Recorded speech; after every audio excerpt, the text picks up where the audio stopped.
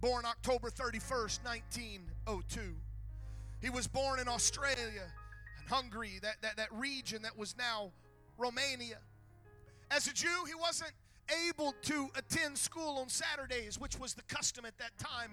And the religious Orthodox said we don't go to school on Saturdays, and so he was homeschooled by his parents, but they were great teachers. In fact, in 1928, he graduated with mathematics from the King Ferdinand I University. While he was doing that, he entered graduate school at the University of Vienna, and in 1931 graduated with a PhD in mathematics. But because he was a Jew during that time, Austrians' discrimination against the Jews was not able for him to obtain a university position.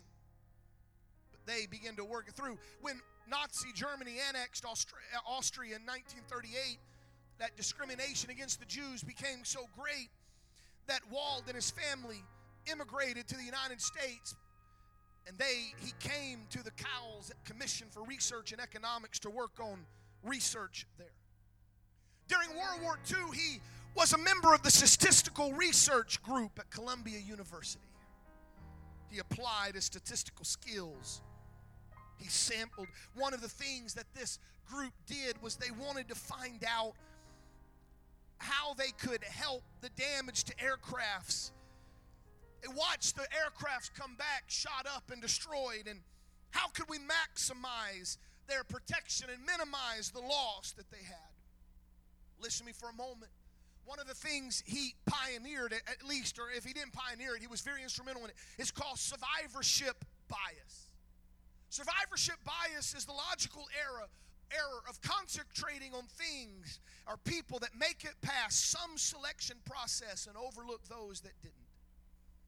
And I'm going to give you, it's funny, and I realize there's something serious right now, but this is the easiest way to describe it. In 1987, there was a study performed that reported that cats who fell from less than 6 stories and were still alive had greater injuries to cats that fell more than 6 stories and were alive. Again, my evil mind pictures sadistic scientists tossing cats off. But they proposed in their study, because they said, we've looked at cats that fell from 6 stories or less, and they have more injuries than cats that fell for more than 6 stories. And they proposed that cats reach terminal velocity after righting themselves at about 5 stories. And at this point, perhaps they relax, leading to less severe injuries in cats who have fallen from 6 or more stories. However, in 2008, they began to debunk that research, and they understood it was survivorship bias, because cats that die in falls were probably not brought to the vet. And so the only information they had were cats that survived and were injured, because they based their knowledge off of veterinary studies. They didn't realize that there were hundreds and thousands of cats that died from falls, but they didn't have that information.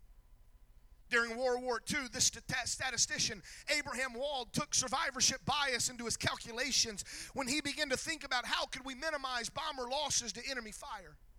For you see, researchers from the Center of Naval Analytic, whatever that word is, had conducted a study of damage done to aircraft that had returned from missions, and had recommended that armor be added. This picture here is one of the pictures they used. Every bomber that landed, they would go and find out, where was it shot, where was it hit, where did it suffer damage, and then they begin to compile this, and they begin to look, and the scientists at the Naval Center of Analytics said, well, obviously we need to strengthen the wingtips or the mid-fuselage, or we need to strengthen the tail. And they were getting ready to do that. But Abraham Wald noted something. He said this study only considered the aircraft that survived their missions.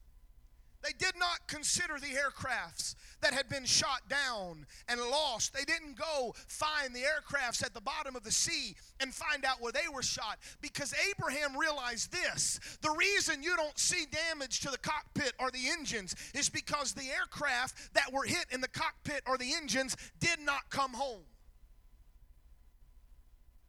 And so what he proposed, rather, is he said, you're going about it all wrong.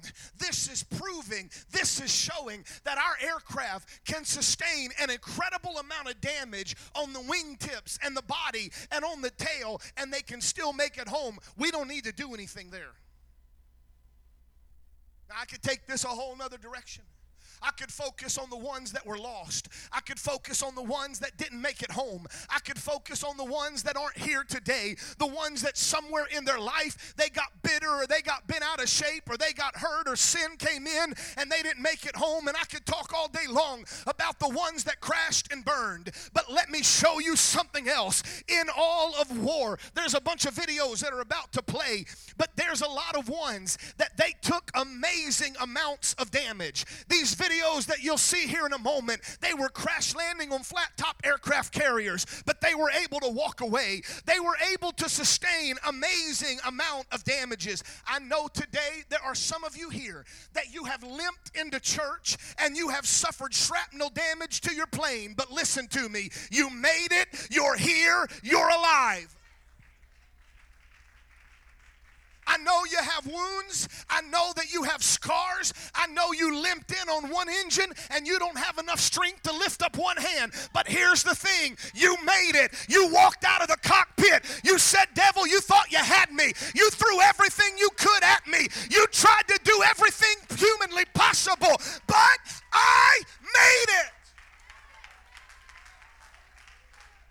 Come on, somebody needs to listen to me right now. I know we can focus on the losses. I know that we can focus on the ones that didn't come home. But I would rather focus on you today, the one that made it, the one that's here, the one that walked in. It's not over in your life yet. It's not over in the things that you're going through. You are alive.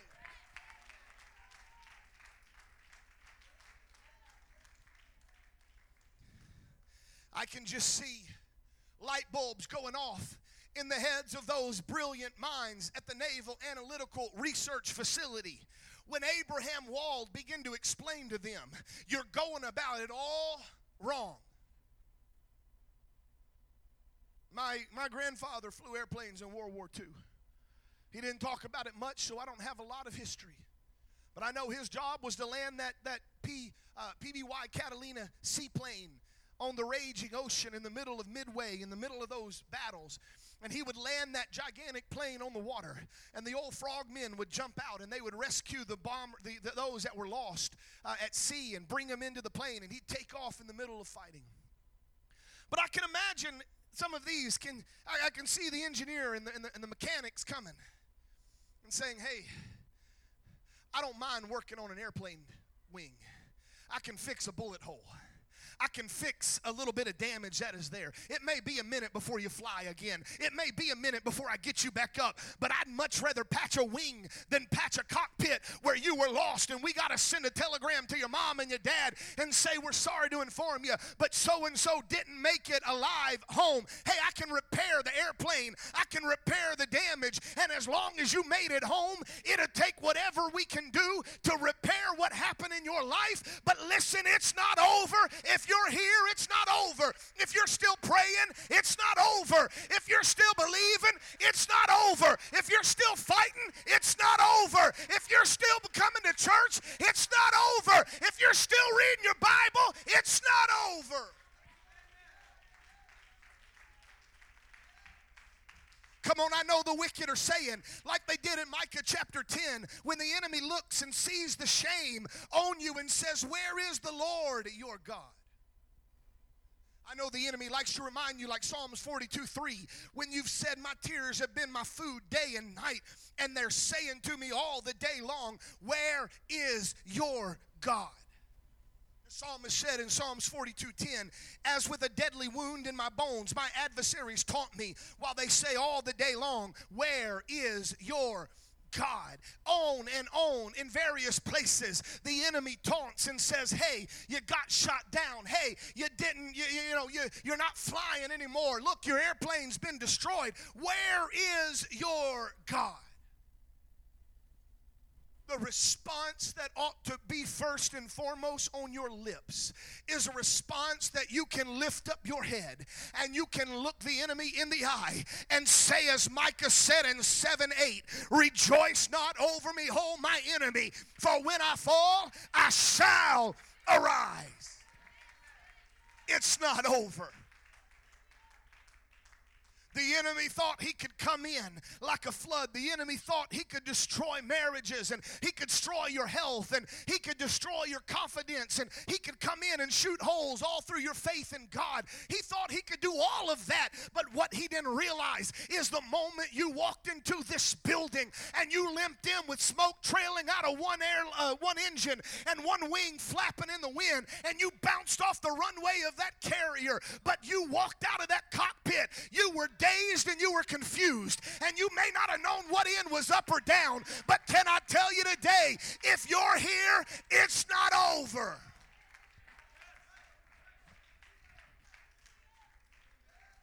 As a pastor, I will do my very best to try to reach the ones who are lost at sea. As a pastor, I will do my best to try to find the prodigals. I will do my best to try to help someone that the devil obliterated their life and they are foundering, lost as lost can be. But I would much prefer to deal with someone that lands on an aircraft carrier and steps out of a shot down vehicle and say, I know I messed up. I know I should have zigged when I zagged. I know I shouldn't have engaged when I did, but at least I'm home. I'll learn from it. Whatever it takes, get me back in the plane. Fix the wing. Fix the engine. Give me time. I gotta get back in the fight. It ain't over.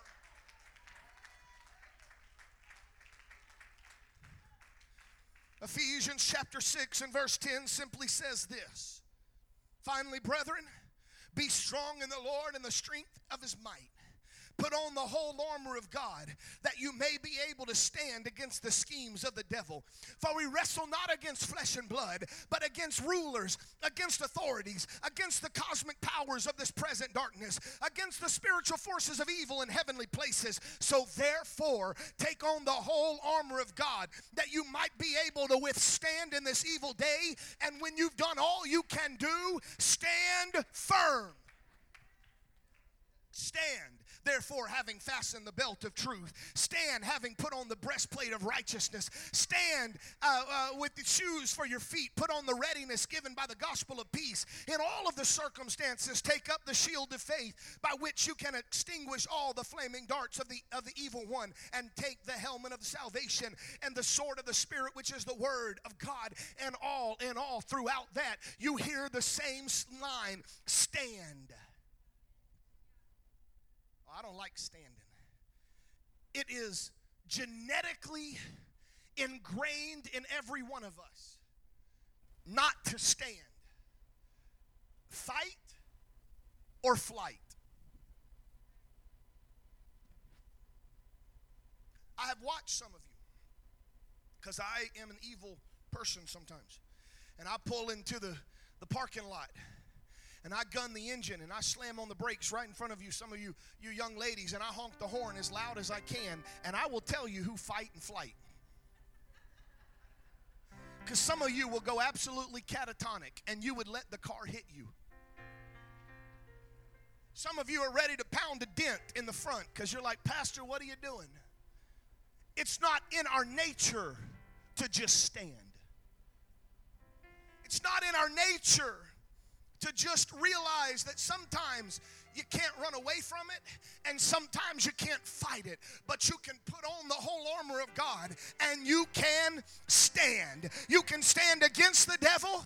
You can withstand the devil, and when all else fails, you simply stand and say, I may have to absorb a lot of damage. I may have to let the bullets come. I may have to let the damage come, but I'm not giving up. I'm not turning around. Knock me down if you want, but rejoice not against me, oh my enemy, for when I fall, I shall arise. It ain't over. Funny thing is, I asked Brother Randall Lee to make me a sermon slide. And he made me a sermon slide, and we put it in our Dropbox folder for our media. And there was already a sermon slide that said it ain't over. I said, well, who preached that? He said, I did. I must have been out of town. I don't know when it was. He said he preached on Samson. Samson had wasted his life. There is no other way around it. He wasted his life. Crazy women and just played with the gifts that God gave him. He wasted it. And I'm not trying to re-preach your sermon. I'm sure it was incredible. But you said it was just that moment where you're in the dungeon and Samson's hair began to grow back. And Samson began to realize it ain't over. Come on, I'm here today to tell someone no matter what you've gone through, no matter what you have faced, no matter what damage you have absorbed, no matter how many bullet holes are in the cockpit and the wings and the fuselage of your plane, no matter even if you're wounded and you're hurting, even if you're weak from loss of blood, it does not matter today. Because the thing is, you're here. We're not combing the vast abyss of this world trying to find the one that didn't make it home. I'm not calling and texting and Facebooking and trying to find someone that's no longer answering my calls, and I realize later they've backslidden and they've worn away, and I'm not combing the waters for a down pilot. No, I'm looking at survivors. I'm looking at those that made it. I'm looking at those that limped in, but you're here. And there's a miracle in this place.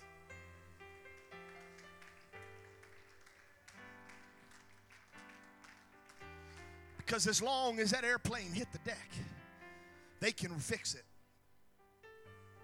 And if they can't fix it, they can take parts off of it and put it on one that needed it so you can get back up and do what you were called to do and fly. And so it is today, I'm telling you. No matter how damaged your airplane is, no matter how much you have looked at defeat in the eyes, you're here today and it's not over. God is about to help you. And it may take a moment for repair, and it may take a moment to get everything back, and you may need to recuperate in sick bay for a little bit, but I promise you, we're going to put you behind that cockpit again and we're going to let you fly, because it ain't over. And so I want you to stand all across this building. We have preached this morning that you need to be here so that God can minister to you. That if you are in the presence of God, then you are right where you need to be. Because God, and we gave you a bunch of stories that showed that it mattered where you were when God would call you. And you're here. And we've been in the presence of God. And because of that, God is going to move. I watched as they sung that last song, and they're going to sing a different song right now, but I watched as they sung that last song. I watched as some of you begin to break under the presence of God. But you needed to hear that it's not over. You haven't gone too far. You haven't walked too far away. You're not so damaged that God doesn't want you. You've not reached the end of your rope. You're here. And God wants to do a miracle in your life. And from the front to the back and side to side, I hallow these grounds. And I say this entire sanctuary becomes an altar for you and I to spend in the presence of God. For you to lift up hands in His presence. For you to let tears flow in His presence. And for you to speak to Him right now. And you need to tell Him, I'm not done. I'm not done. I limped in, Lord, but would you help me get back to the place I need to be? It's not over. It's not over. It's not finished. It's not